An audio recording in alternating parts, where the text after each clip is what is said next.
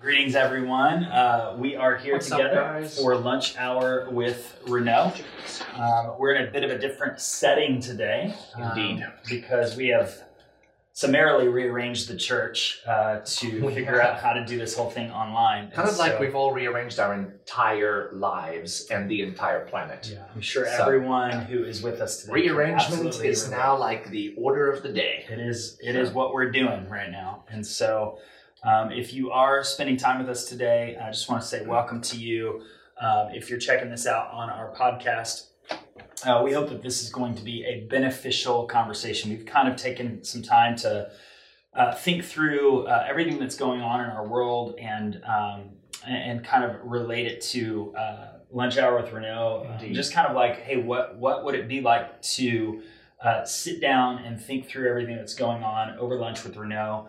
Last week we talked about, or I guess the last time we met was 2 weeks ago. We talked about the coronavirus and the power of fear. And we talked about living from a perspective that God has. If I seem distracted, it's because I am. That's okay. I'm editing a picture of some rearrangement of my life today. Hope is out on the patio, putting towels out by the swimming pool, doing her schoolwork. Okay. She's got a cat laying next to her, and when we said we're rearranging our entire lives, I'm like, this is the perfect picture. So I was going to throw it on Facebook, but it's not going fast enough, so I'm not going to do that now. I will do that at the end of our Facebook Live, and then you can see it on my Facebook, because Joel seemed very serious about what we were talking about, and I was very distracted. So welcome to life in the Corona world. Yes, indeed. So fear. That was last week, and you were saying. Yeah. So I'm here. Yeah, that's all good. So last week we talked through kind of, how do we approach all that's going on around us? For sure. This week we're going to kind of shift a little bit of gears and not so much talk through kind of the internal realities of what's going on in our hearts and in our minds in terms of fear. To some extent, in terms of fear, for sure. But more so, okay, how do we begin to really process this with others in a way that's helpful? That's right. Because, last week, when was it last week or the week before? It was 2 weeks ago. You were on vacation. 2 weeks ago, we were just entering this space. There was a lot of uncertainty, like there still is, but a different kind of uncertainty. And it's amazing to think how much has changed. Oh my gosh. Since our last conversation. So much has changed. And so we have 2 weeks ago to kind of process fear. And honestly, that conversation from 2 weeks ago still applies equally today as it did 2 weeks ago. 100%. So that is an ongoing thing. What I've noticed over the last, especially week, but I would say even 2 weeks, is as I've watched social media, and that's always my interest because it's the human interactions. The news is information being poured out from whomever's opinion or reality is being poured out, but social media is the interactions. And so I love watching those because it speaks a lot to our humanity. The reaction to the news, right? All of that. And so I've noticed very clearly that they are, as is always true in human relational experience, that we all have our particular feeling about something, and then we say that. Usually, in years past, we would say it to a small group of people that we had relationship with. And so their reactions were measured by their relationship with us. Sure. That's why I think a lot of the typical society we live in now, where conflict feels so visceral and so constant in every little thing you say, there's going to be comments, is because we now say things in spaces where we don't have relational equity and history. We put it out to the world, and then whomever is in our friend group, and we call them, Facebook called them friends. Right. The 4,200 people that are on your friend list, very few of them do you actually have ongoing sort of relational dynamics. So we share our feelings, and then it's been fascinating for me to watch what comes after that. And I think what I've experienced a lot is that there's a ton of, we'll call it playing devil's advocate, right? Somebody says one thing, and then immediately, trying to be as nice as we can, we are immediately pushing the other side of the coin. Then there is push back, and then it turns into a conversation back and forth, and you can feel the tension kind of rising. It's very interesting to me because yesterday, as many of you probably know, maybe all of you, the mayor put out a directive that said we're going to stay home now until April 9th, I think. So and this is the mayor of the city of Orlando, Yes. Buddy Dyer, who did that. Right? Actually, not Buddy Dyer anymore. So it was, Buddy Dyer is the mayor. Yes. He did it in conjunction with Jerry Dennis, That's right. who is he is the mayor of Orange County. I believe that's how it works. Anyways, bottom line is the directive went out, right? And it's a stay-at-home order now. And so watching then what happened was very interesting. Mhm.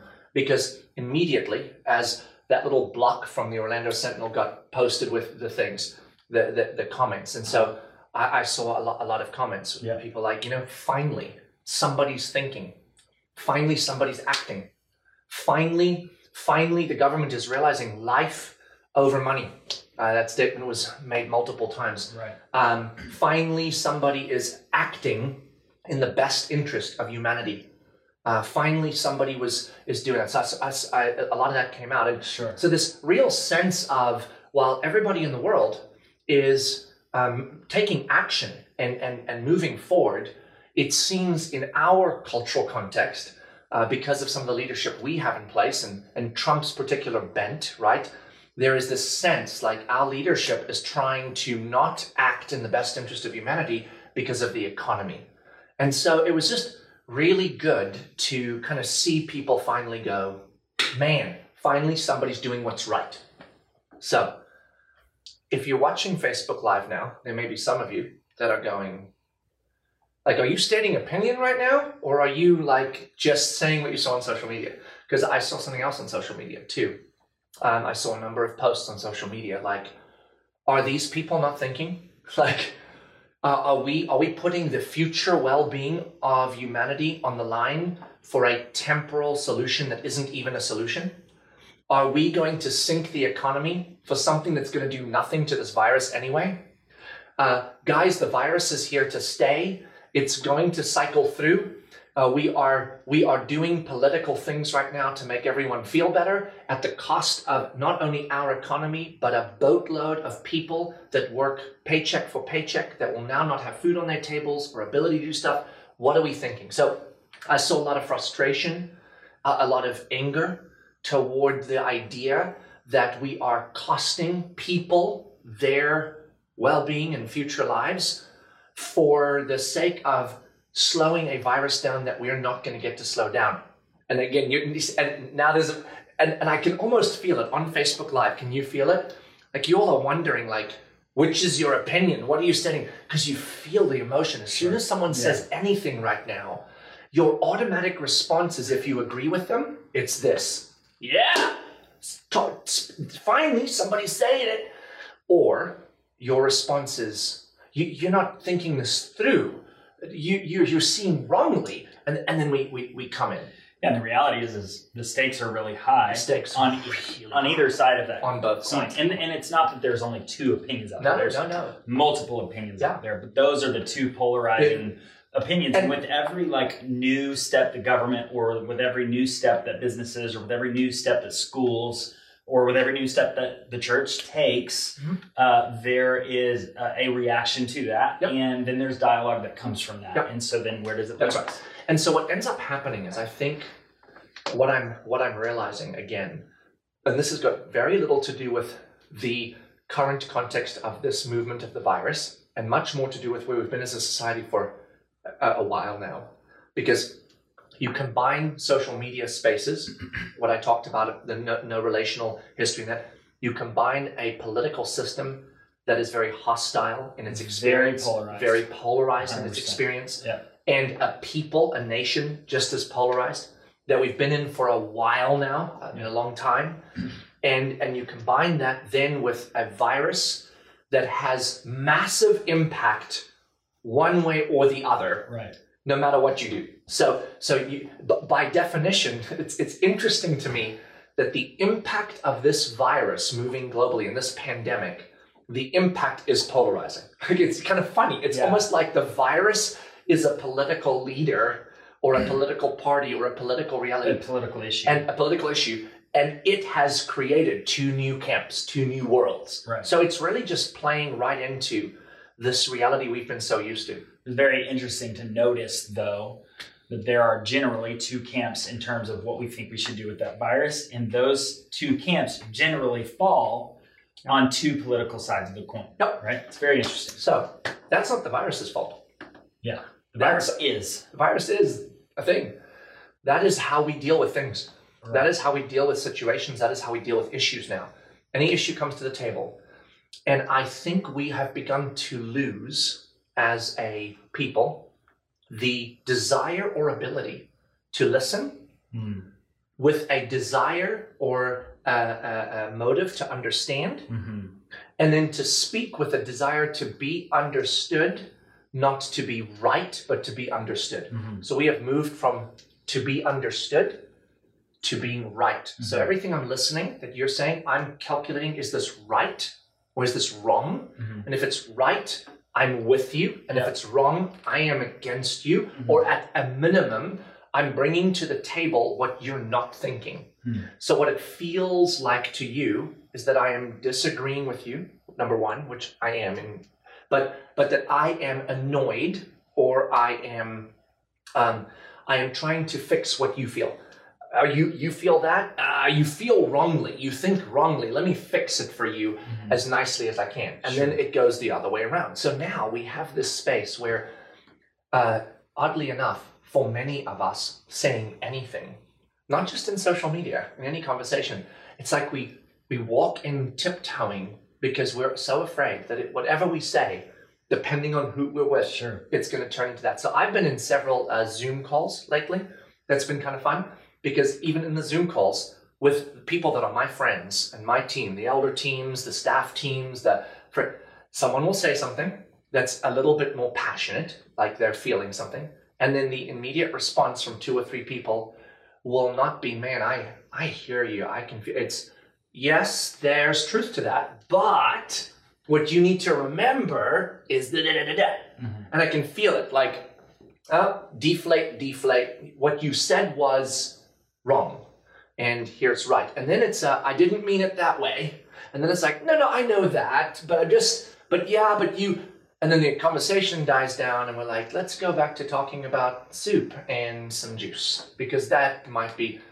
So the question I've been wondering about is, how do we get back to a place in this environment where we can enter into this conversation with a sense of compassion toward one another and the things that are weighty? Because here's the reality. Is it weighty to many of us that there is a pandemic that is a virus that is moving, causing a pandemic, and this virus does have legitimate impact physically, to the point of significant impact on people in our culture, and more importantly than people in our culture, family members and friends of mine, right?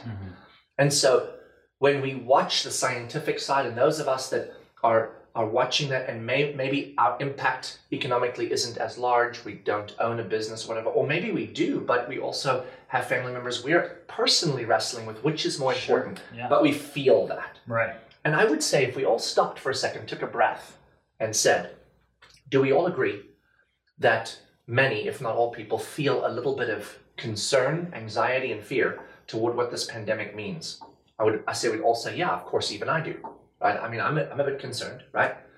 I'm more concerned about X versus Y. So then you've got the other side, right? Now you've got the people that are very concerned about future and business, because it is food on a table. It is a house that you can't pay the mortgage or rent on. It is then the ongoing unraveling impact of the entirety of an economy coming down, and people understand what that means. And so there's those that are very concerned. Yeah, on the one hand, you have people who are losing loved ones, right? Yeah. On the other hand, you have people who are losing legitimate, like, income, provision, future. I mean, there is cost on either side of this. And so what we do is we say, are you saying income, future, and stuff is more important than life? And then the other side is saying, lots of people die of lots of things every day. And I'm not minimizing this at all. I'm just saying, you're making it sound like everyone's dying, but no. So this is boom, there's the debate. Because what I'm feeling is, when I'm talking to another person, if they are on my side, we can talk. If they are not on my side, we can fight. Those are our two options. Yeah. We have the same opinion, we can talk. We have opposing opinions. We're going to fight. Fight nice, but fight. What if there was another way? A third option, where I could be in conversation with someone of the same opinion as me, and because the effort in conversation is to have a broad understanding of what's going on with those around us and what could be going on, maybe our conversation shifts a little bit from, yeah, we got this, to, yes, we both agree. Boy, let's also add into our conversation, what is the other side? Not from a how stupid are they, because that's what we tend to do when we agree. Absolutely. We talk, and when we talk about the other opinion, since there's no one else around and we can't offend anybody, our talk is hostile toward the other camp, right? For sure. Those idiots, that they just don't see rightly. Or when we are opposed to each other. What if when we are of the same opinion, when we speak of the other side, we speak with understanding and compassion? Man, I know for me, it's not quite the same because I kind of see it this way, but I bet for a lot of people, this must be a heavy thing. And I wonder how I can make sure that when I'm communicating where I stand on either side of this, that I communicate in a way that is compassionate to what real people are really feeling and understanding on the other side, and vice versa, instead of me looking for the negative reason why you're believing what you're believing. Right. So this has been what I've been wrestling with. How do we enter these spaces? And it turns out actually that, as usual, God went, this isn't just about a 6-week period where there's a virus on planet Earth traveling around. This is true every day of your life with every relationship you have. And so James was actually, James, the half-brother of Jesus, was actually leading the church in Jerusalem at the time that the disciples were carrying the gospel around the world. The gospel was just starting to move. They'd been persecuted in Jerusalem and scattered out. And as they scattered out into these different spaces, Peter was arrested. James, the disciple of Jesus, had his head chopped off by Herod in an incident that occurred. And the church was really feeling very uneasy, very shaken, very much like, is God here? Does God win? What is this gospel thing? Is it going to cost us our lives? All that. I mean, in many ways, another circumstance that might, from a communal standpoint, be what we're feeling now. Just unsettled, uneasy. I was talking to somebody yesterday that said, that they just feel unsettled and weird. And I'm like, yeah. This feels unsettled and weird. I mean, it just does. Yeah. So James gets ready to write a letter from Jerusalem, which was the epicenter of the church emerging out at that time. He is the leader of that church. So everyone's looking to James to say, what do we do, man?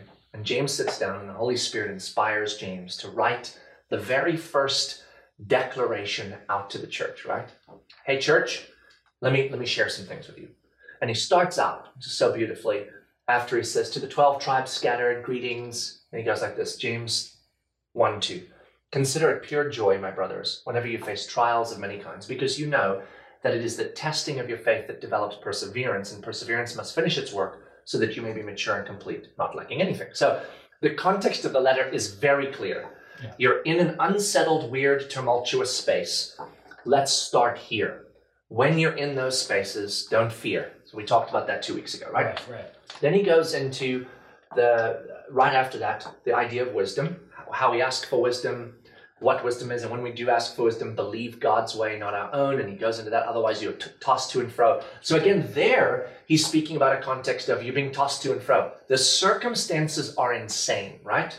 And then he says this, and I find it fascinating that of all the topics that he's going to write about in this incredible letter, that in the very first chapter, in the very first few paragraphs, after he's basically said, trials and God's wisdom, which makes the most sense that you would speak of in the middle of a trial, he says this.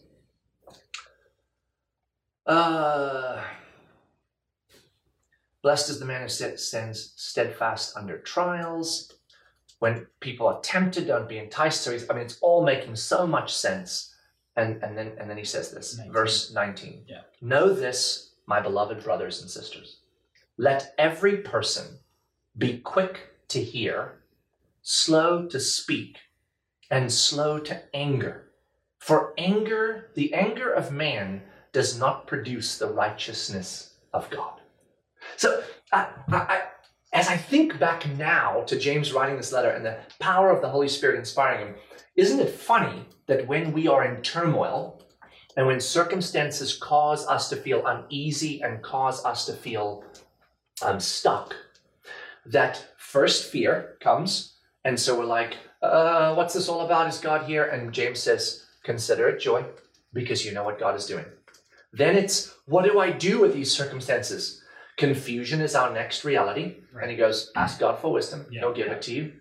Then usually it's temptation to behave in a way other than what we would usually do because we want to find a way out. He says, don't be tempted or lured into things that aren't stable or aren't yours. So that all makes sense. And then it makes perfect sense to me now that James would, the very next thing he would say is, now, boys and girls, gather up. We're gonna be real quick to listen to each other. We're gonna be real slow to speak. And we're gonna be real slow to anger. Why would he say that?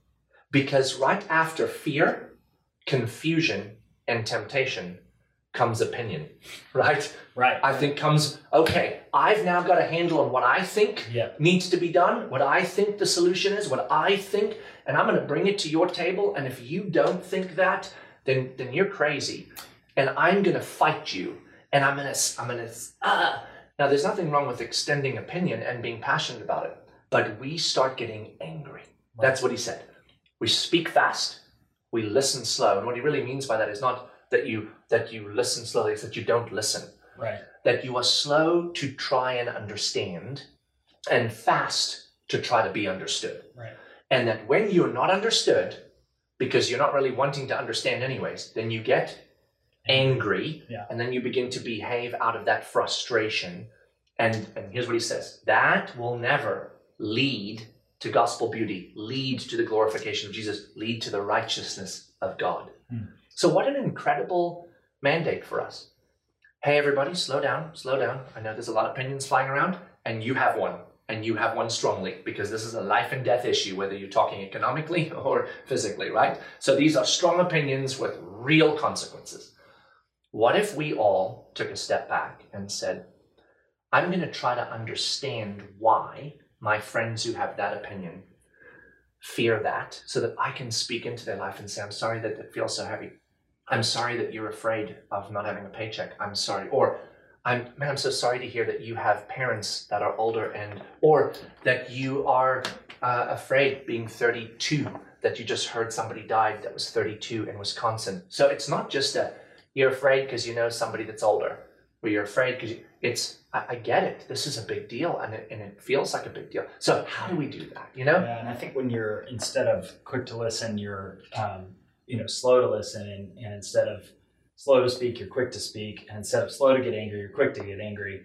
It puts you in a position where, as these opinions unfold and as they come out, you can't actually even process them, because your opinion has been formed through the process of, here's the trial.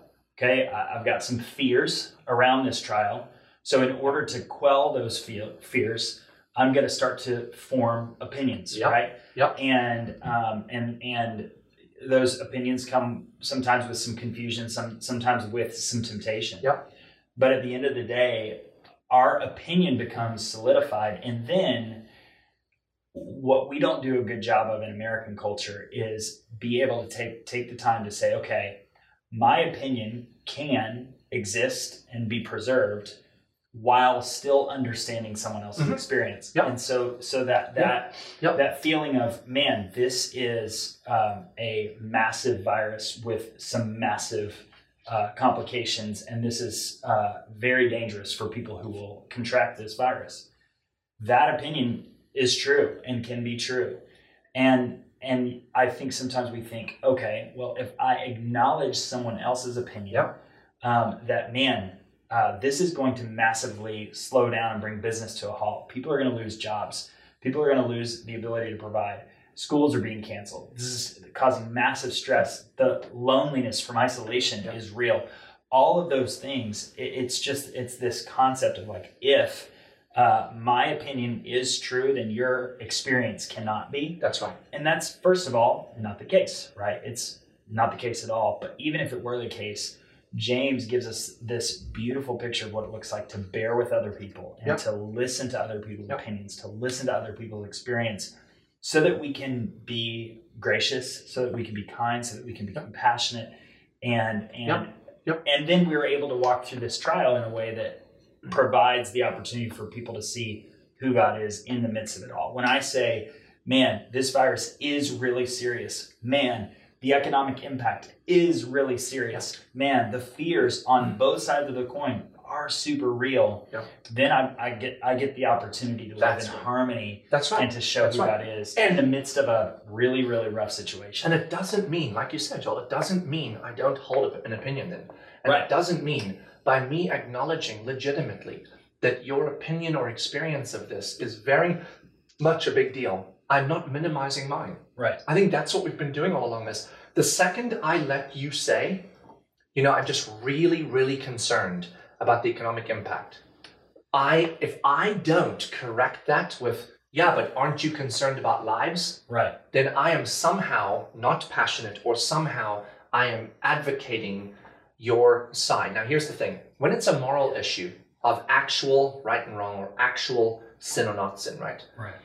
That's a different category. Yeah, we're not advocating. There's not an opinion then, insofar as if we are clear, I was mad with that person, so I killed him. Right. We're not advocating for like moral relativism and saying that everyone's opinion is true. That's not what we're saying. We are saying is this. There are many cases in life, like this one, where two things are simultaneously true. They're just different levels. One, the virus is serious. It is a pandemic, and it is moving across the globe faster than most that we've ever seen. The scientists are not making it up. There is not a conspiracy of people, I'm sure someone's like, yes, there is, but it's not. This is a real virus. Real people have died from this, and a lot of them. The stuff that happened in Italy is real, in France is real, in China is real, in America is real. I mean, this is real. So there is real reality to that. And then the economic impact globally is real, and it is going to have ongoing real impact to real lives in real ways, right? It already is. And those two are both really true. Yep. What we're fussing about is which one matters the most. Right. And what we need to start doing with each other is say, hold on, they both are true, and they both matter. Right. I think that this one or this one matters more. So if we have to choose between them, let's choose that one. Well, I think in this case, this one matters more. Okay, fair enough. Do we both agree that both matter? Yes. So let's start there, and then let's have conversation about learning to understand why this particular one is the one that matters. Because I'll tell you something, what I have discovered is every person I've talked to, when they hold to one a little higher than the other, it is because the one that most significantly and most obviously has direct impact on the people they care about and on themselves in terms of how that plays, they are able to say, as we all do, the other side of this is hard. I get it. But it's not going to impact all of us the same as this one is. Which one's going to impact us worse? And the truth is, nobody can know right now. Mm-hmm. They're both going to be big. So let's walk into this, as James said, to be people on social media and people in person, to be quick to listen. So when somebody's talking, so for example, somebody says, I just can't believe that they are considering shutting everything down. Do you have any idea what this is going to do to the restaurant industry and the workforce and the amount of people being laid off? Like, the impact is going to be massive, and it's tragic. So our response, well, I hear you, but you have to understand that what about this? What if instead we do this? Man, I totally hear that, and it is going to be that hard. And I am going to be praying, as I'm sure you are, for those people. And I can't imagine what it must feel like for you and for those that you know as you consider this impact. If there's any way that I can pray for you in that, I'd love to. No but. No like, but after I said, just there, I'm with you now. We're having a conversation. Okay, now I can then say, I am feeling particularly anxious about, or particularly concerned for, or particularly sad for, and I fill in my blank in this, and the families that have lost loved ones to this thing, and then that person's like, man, I hear you. Do you know anyone that? Yeah, a friend of mine said, wow, can we pray for your friend right now? We just had one of our elders, some of his family members are medical professionals in Brazil. And he sent us a text and he's like, they're both working in this thing furiously, and both of them are symptomatic in some stuff. We're not sure if it's that or not. Just pray for them. I mean, I want to pray for that. I want to get behind that. I want to feel for that. I don't want to say, well, yeah, I mean, that's the cost of the medical industry right now. I'm just glad they haven't shut everything down in Brazil yet. I mean, I don't know if they have or not, but you know what I'm saying? Like I want to be there. So this is in any part of life where we are dealing with other humans. I think what this boils down to is let's take this opportunity, not only now during this season of a pandemic, but in the seasons moving forward, to have conversations. And when we have conversations, instead of behaving like our culture often does, polarizing, because we feel the only way to make sure people know that we have an opinion is by making sure that we fix everybody else's, or at least stake ours with passion. What if we say, what I'm really interested in is understanding where you're coming from? So Kim Myers has a really good point. Or actually, this is Kim Shu. Myers, I guess your maiden name. So Kim Shu says, yes, Joel, exactly in terms of responding to others' opinions. The other piece is being open-minded enough to have our opinions changed by new information or another's experience versus doubling down, which is absolutely right. And I agree with that, Kim. And the reality is you can't do that if you're not listening. You can't do that if you're not listening. It's impossible. That's exactly right. And so being quick to listen is the first step to that, which is great. A couple other people are jumping in, so I'd love to maybe take a little bit of time with this. Okay, let me go with, here's a good one. So Alan says, why are some Christians going against science and the thought that they could be killing others with this horrid virus? Reverend Tony Spell, having his church, Life Tabernacle Church, has 1,800 gathering this past weekend. Jerry Falwell Jr. is calling students back to Liberty University. So the question there is pretty big, right? Okay. And so we have to, I think the tension, the trick is recognizing, there are a lot of opinions, and there are two major kind of sides of this coin. And we want to be understanding of that other side. At some point, some decisions actually do get made. And those decisions can affect lives on one side of the coin or the other, right? And here's the other issue with that. And I love the question because it is so much a real part of what this adds. It's kind of actually a third category for me. So we've been talking in the category of two people that have differing thoughts on which is more serious and how we make decisions. And then of course that impacts how we feel about the decisions made by our leaders. There is this other category, and it's actually two categories, and I would speak to both of them because those two particular references speak to both of these.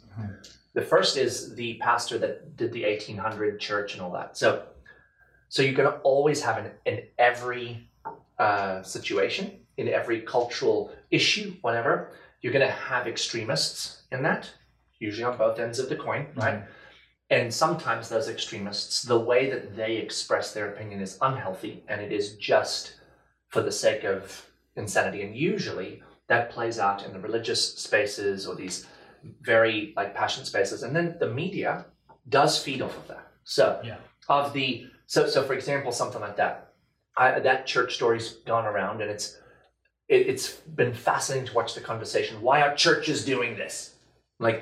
Hold on, they may or may not be, but we can't make that assessment from this article. A church in one place with a guy that's got media attention and saw his church go from to 1,800 real quick doing this.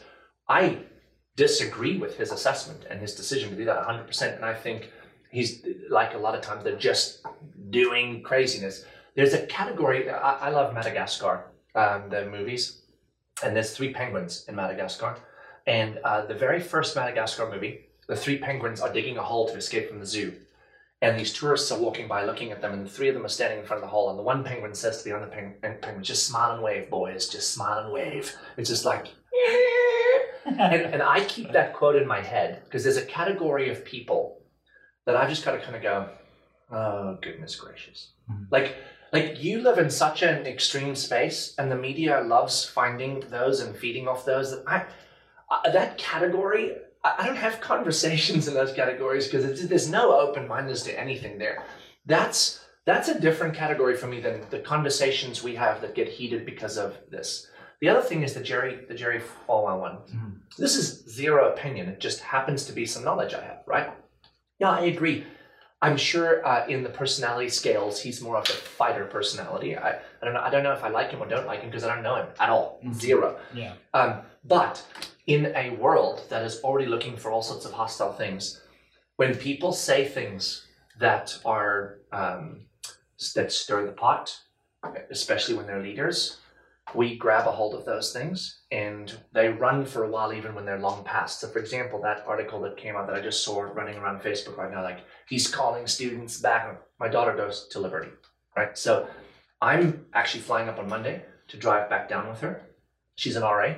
So what they've actually communicated to the students is there are some programs that, like nursing and things, that we need, and you really doing them online. You can at home if you want, but the labs and stuff that will still go on here, they're available. We're going to do them in some new ways. And like, I'm telling you what was communicated to my student. This isn't Jerry. This is just what's actually being communicated. You can stay, you can go. If you stay, here are the implications, and here's what you need to be as parameters. So actually, to be completely honest, I've watched the reality of how it's communicated to the student body. Like my daughter's coming home because there's no one on campus. Everyone's left, right? That's happened over the last 2 weeks. Now, 2 weeks ago, when all that stuff was happening, he was saying, well, this is stupid. That was 2 weeks ago, and my daughter was going, our guy's not going to let us out. But then he actually did, and they actually are released, and they actually are. So I share that to say this. It's got nothing to do with Jerry. It's got to do with this. The other downside of social media is that stuff pops onto the stream like it happened 3 seconds ago, and it's 2 weeks old. Right. And a lot has changed. It was pulled from a space. And I'm not saying I'm saying we all need to be super careful. And that's the quick to listen, slow to speak, slow to get angry. Go in with perhaps this starting point. I probably don't know everything about this situation. And if I probably did, I might actually have a very different feel. I might still disagree with whatever the decision, but I may have a very different feel. Mm-hmm. Now, I'm going to say this. Again, this is just an example because even I've got to be careful what comes in. That pastor that had those 1,800 people meet. So I have an opinion about that personality, and I think it's dumb or whatever. But I just wonder if I could have a cup of coffee with him, sit down and say, could you unpack for me what the heck were you thinking? I might get what I think I'll expect. Well, the stupid government's not going to stop it. And then I'll just go, right? Thank you. And I'll leave with an opinion that stands where it stands now. But what if I sit down and we start talking? And as we talk, I realize there's a whole different heart going on here. My point is I don't know. So I try to be very careful with things outside of my relational network of just like making giant judgment calls about a group or a thing because of that. So that's that third category. There's us talking, let's talk nice, let's listen hard. And then there's the, I don't know, but that seems crazy. But I can have an opinion about it, but I've got to smile and wave to a certain extent until I know more or see more. Yeah. So. Yeah, that's interesting. Very interesting. Okay, so let's see here. Just remember, all the blogs still want us to read them. And we're not going to read blogs that aren't controversial in a culture like ours. Yeah, no doubt. They're going to constantly find that. No doubt. So Leslie is asking, is it possible for either of you to repeat through the structure you outlined from James? So trials is period. Oh, yeah, sure. So you're in a trial, right? Yeah. Or in circumstances that feel unsettled or uneasy or weird or crazy, right? So what does James say? First of all, don't fret about that these trials are outside of God's plan. Consider the trial joy. Why? Because it is joyful and fun. No, it's not. Right.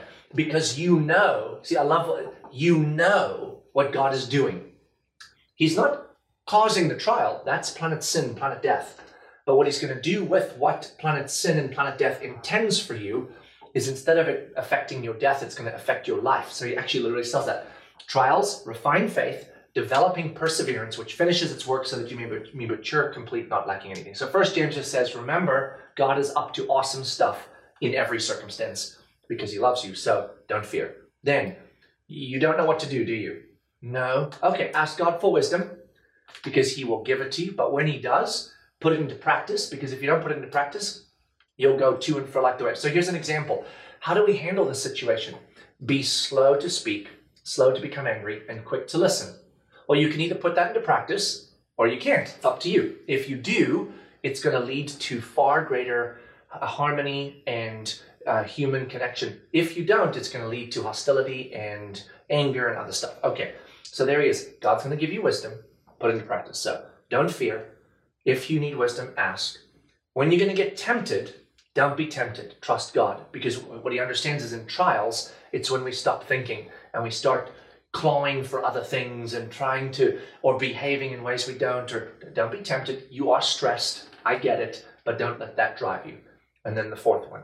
Now, in dealing with each other, be quick to listen, slow to speak, and slow to become angry. For the anger of man does not lead to the righteousness of God. Wow, what a beautiful fourth step. And after that, he goes into kind of the rest of life. But he kind of starts there. You put those things into practice. Don't fear. Ask for wisdom. Follow that wisdom. Don't be tempted to run to other things, and deal with each other kindly. And the trial's impact will be minimal. Actually, it will produce what it's supposed to produce. What it's supposed to produce. Yeah. Your perseverance, which leads to your maturity, completeness, not lacking anything. God's wisdom, your kindness and relational connection, God's righteousness. Yeah, and that's a great impact, right? That's a great impact. Very cool. So Kim Shu also says, wouldn't you say it's a moral issue? So let's be quick to listen here. Wouldn't you say it's a moral issue to say we should let older people die to save the economy? Otherwise, yes, both the health and economic concerns are legitimate and not in opposition to one another. So she's asking the question, hey, is this a black and white, cut and dry? Mm-hmm. Is this a moral issue? And I think, Kim, that's a great question. I think as followers of Jesus, we need to be asking those questions. Now, I wouldn't say it is 100% black and white or cut and dry. And I can tell you why not. Because if it were this, to save the economy, a bunch of our older people just need to die. Then I would say we're in moral ground. That's 100% black and moral white. ground. Right. Now, some would say in this scenario, well, that is what we're saying.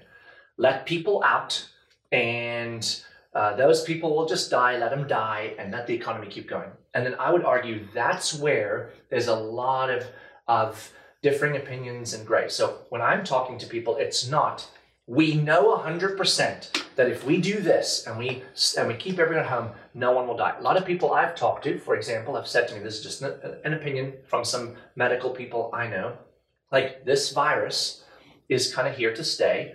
We're just trying to dull the curve, flatten the curve, because we don't want to overwhelm the system, but it has to run its course because it's not like that's how you develop herd immunity. And so there will be people that are going to die of this over a period of time. We're trying to make sure they don't all enter the hospitals at the same time, because then there will be some that die because we just can't care for them properly. Mm-hmm.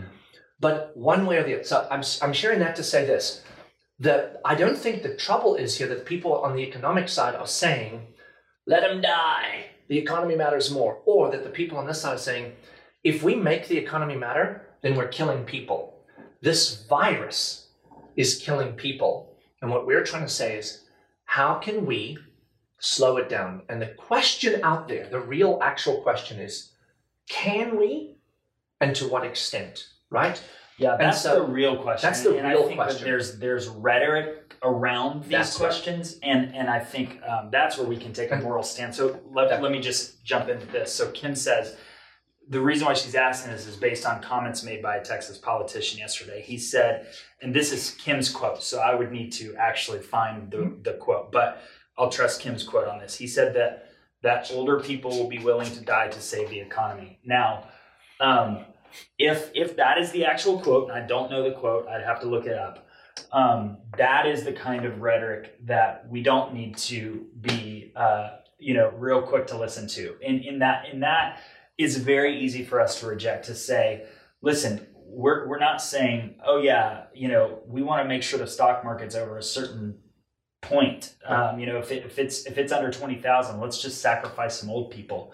No way. And if we line the old people up, they'll tell us, hey, don't worry, we're more than willing to die so you all can have prosperity. Right. Like, I'd like to find them. Right. Because that's just insane. My parents, my friends who are older, no. And frankly, young people, if you came to me and said, Renato, look, here's the deal, man. You have to choose between having more money in the future and stability, or struggling more, but your parents get to live on for now. If I were to say, right? Well, if I were to say, kill him now, that's a moral issue. It's a huge moral issue. That's a real moral issue. That's a problem.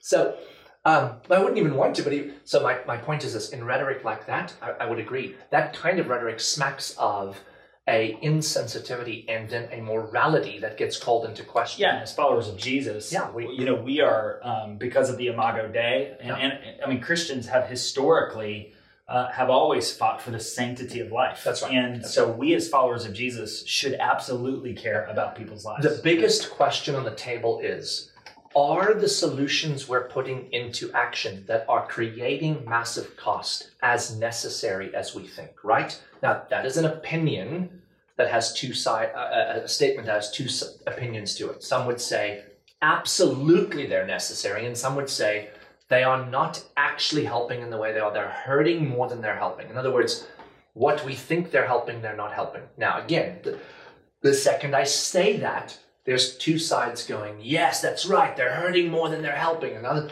are you kidding me? The scientists have said this is the only way we save lives. Mm-hmm. Those are actually the opinions in which we reside. And so I would say, yes, it's a moral issue. If it is actually, we are clear on this. This is the only solution, and we're not taking it to save some money. Then yes, it's a moral issue. But many, many would say, this solution, these decisions, are not actually going to affect what we think they're affecting for a virus like this one. Again, I'm not stating which my opinion is. Right. I'm just simply saying that's a very different statement than I don't care if people die. Yeah, because at some point we do have to recognize that the very difficult position that politicians are put in general, is to make tough choices about problems that exist that don't have a perfect, clear solution, right? That's right. And that's a tough place to be, right? It's a tough place to be when you think about all sorts of things, like whether or not we should enter a war and soldiers dying in order to, to see some outcome, right? Or, what decisions need to be made about certain laws and spending and all that kind of stuff that very much impacts people's everyday lives. Yep. And we can differ in opinion on the decisions that should be made. And I think at a certain point, we need to stand up and say, no, this is a clear, morally wrong, evil decision on one side of the coin or the other. And I don't think that, and so to answer your question, Kim, and I think you know, because we've dialogued about this, but like Mosaic, we're taking this thing very seriously because we want to serve what the government is asking of us. It's not trampling in any way on our ability to love Jesus, to be followers of Jesus, to continue walking in faith. It makes community hard right now, but other than that, it's very doable for us to say, okay, we're a church of thousands of people. We'll be happy not to gather for a time in order to do everything we can to flatten this curve and to work with officials and all of those things. So we're obviously taking this very seriously, and we care very, very deeply. At the same time, we recognize that people in our church, right, people who are followers of Jesus who go to this church, that their businesses are struggling, that they're losing work, that this decision that has been made in order to flatten the curve has other devastating effects. And our hearts ought to hurt for those people and with those people. It's like when Paul says in the body of Christ, when one part suffers, the rest of us should suffer along with that. And so that ought to be, man, I am hurting for those who are worried about their family members, who are worried about the people who are very, very vulnerable to this virus. who are just worried in general about the effects of this virus. And at the same time, I'm mourning with those who are losing work. I'm mourning with those who are struggling financially.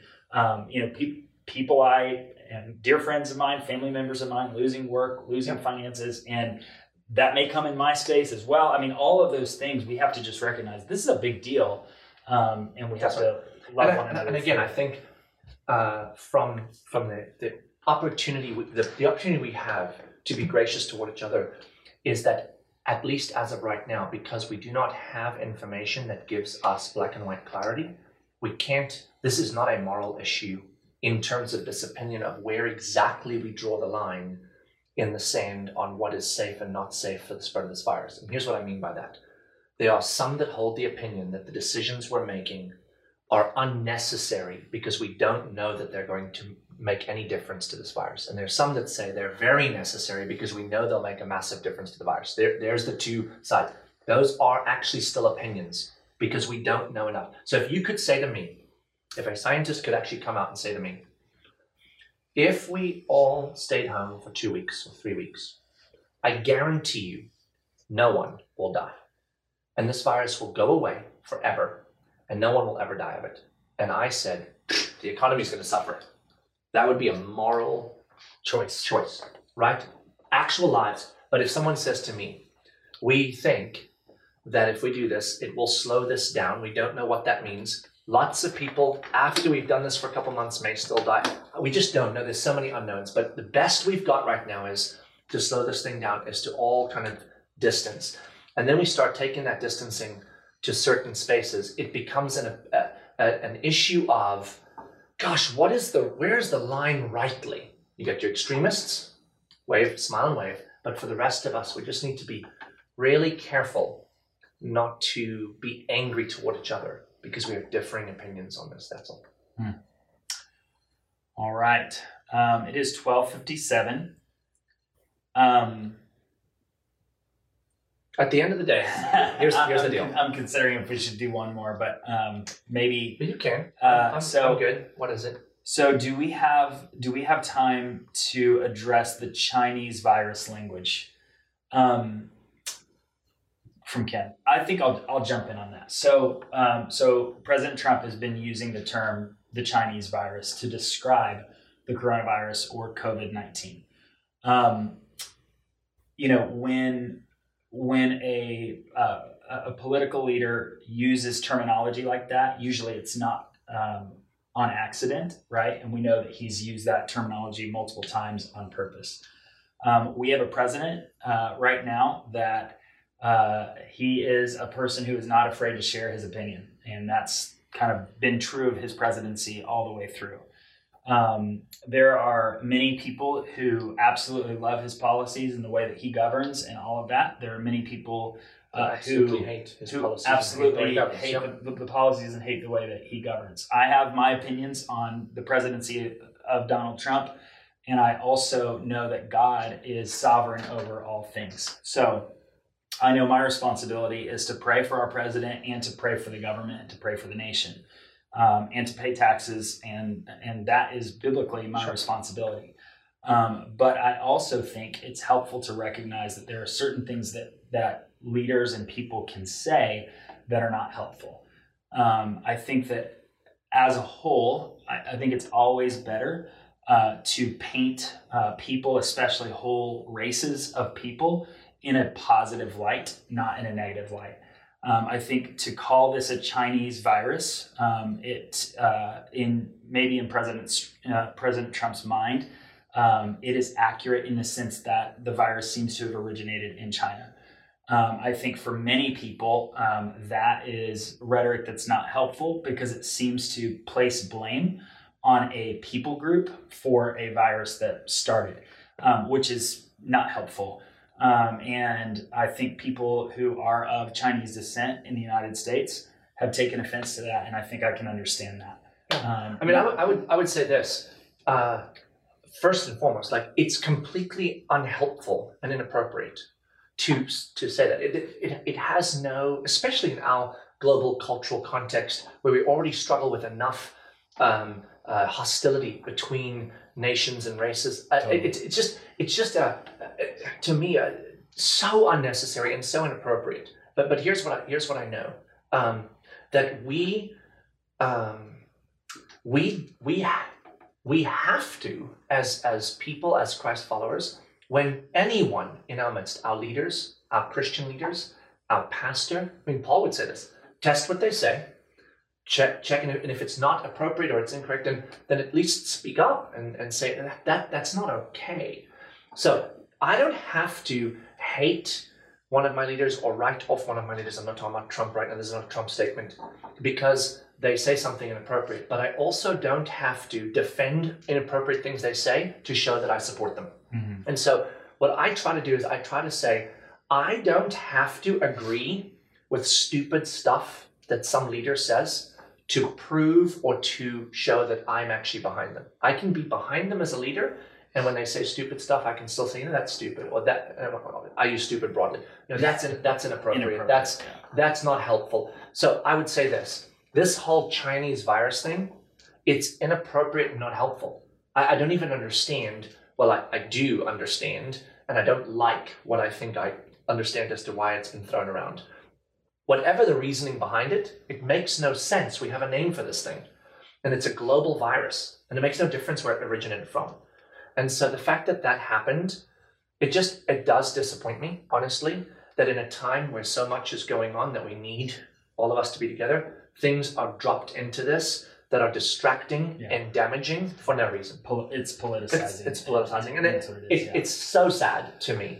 But it shouldn't happen. And I don't think it's a Chinese virus. I think it's COVID-19. Right. And it's a virus that's moving around the globe. So Yeah, and I think at the end of the day, as followers of Jesus, we need to be champions of every race that God created. Yes. Because God created all of the races of human beings, that we all together make up his image.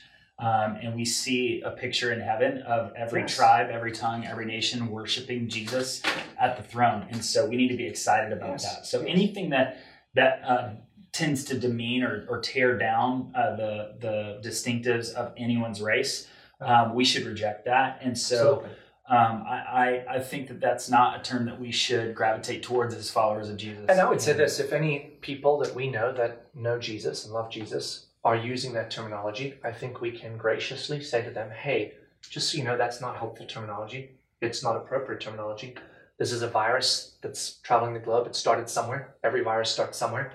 And just because it started in one nation doesn't make it that nation's virus. I think it's necessary and appropriate that we say that to each other, but in a way that is not quick to anger or quick to speak, but to listen, understand, and then say, hey, I really think that's something that probably you need to rethink in terms of how you state that. So those are our thoughts. Great.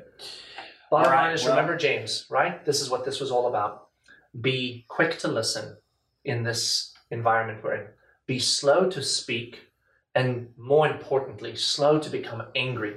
For the anger of man does not lead to the righteousness of God. Yeah. And at the end of the day, we're gonna look back on this whole thing, and it is my hope that the people who call themselves followers of Jesus, that we're able to look back and say, hey, the righteousness of God has been demonstrated through our lives during this time. And through the way we dealt with each other. Yeah, the way that we interact with one another, the way that we care for one another, listen to one another, even disagree with one another. I think there is a way to demonstrate the righteousness of God through the church. And I think historically, the church has always risen up during times of crisis. And I think that this is our opportunity. So, love your family, love your neighbors, love your coworkers, love people on the internet, even people with whom you disagree. Love your leaders, love the government, pray for them. They have a lot of tough decisions on the table every single day when they step into work. And so let's be praying for wise decisions, and let's be praying that this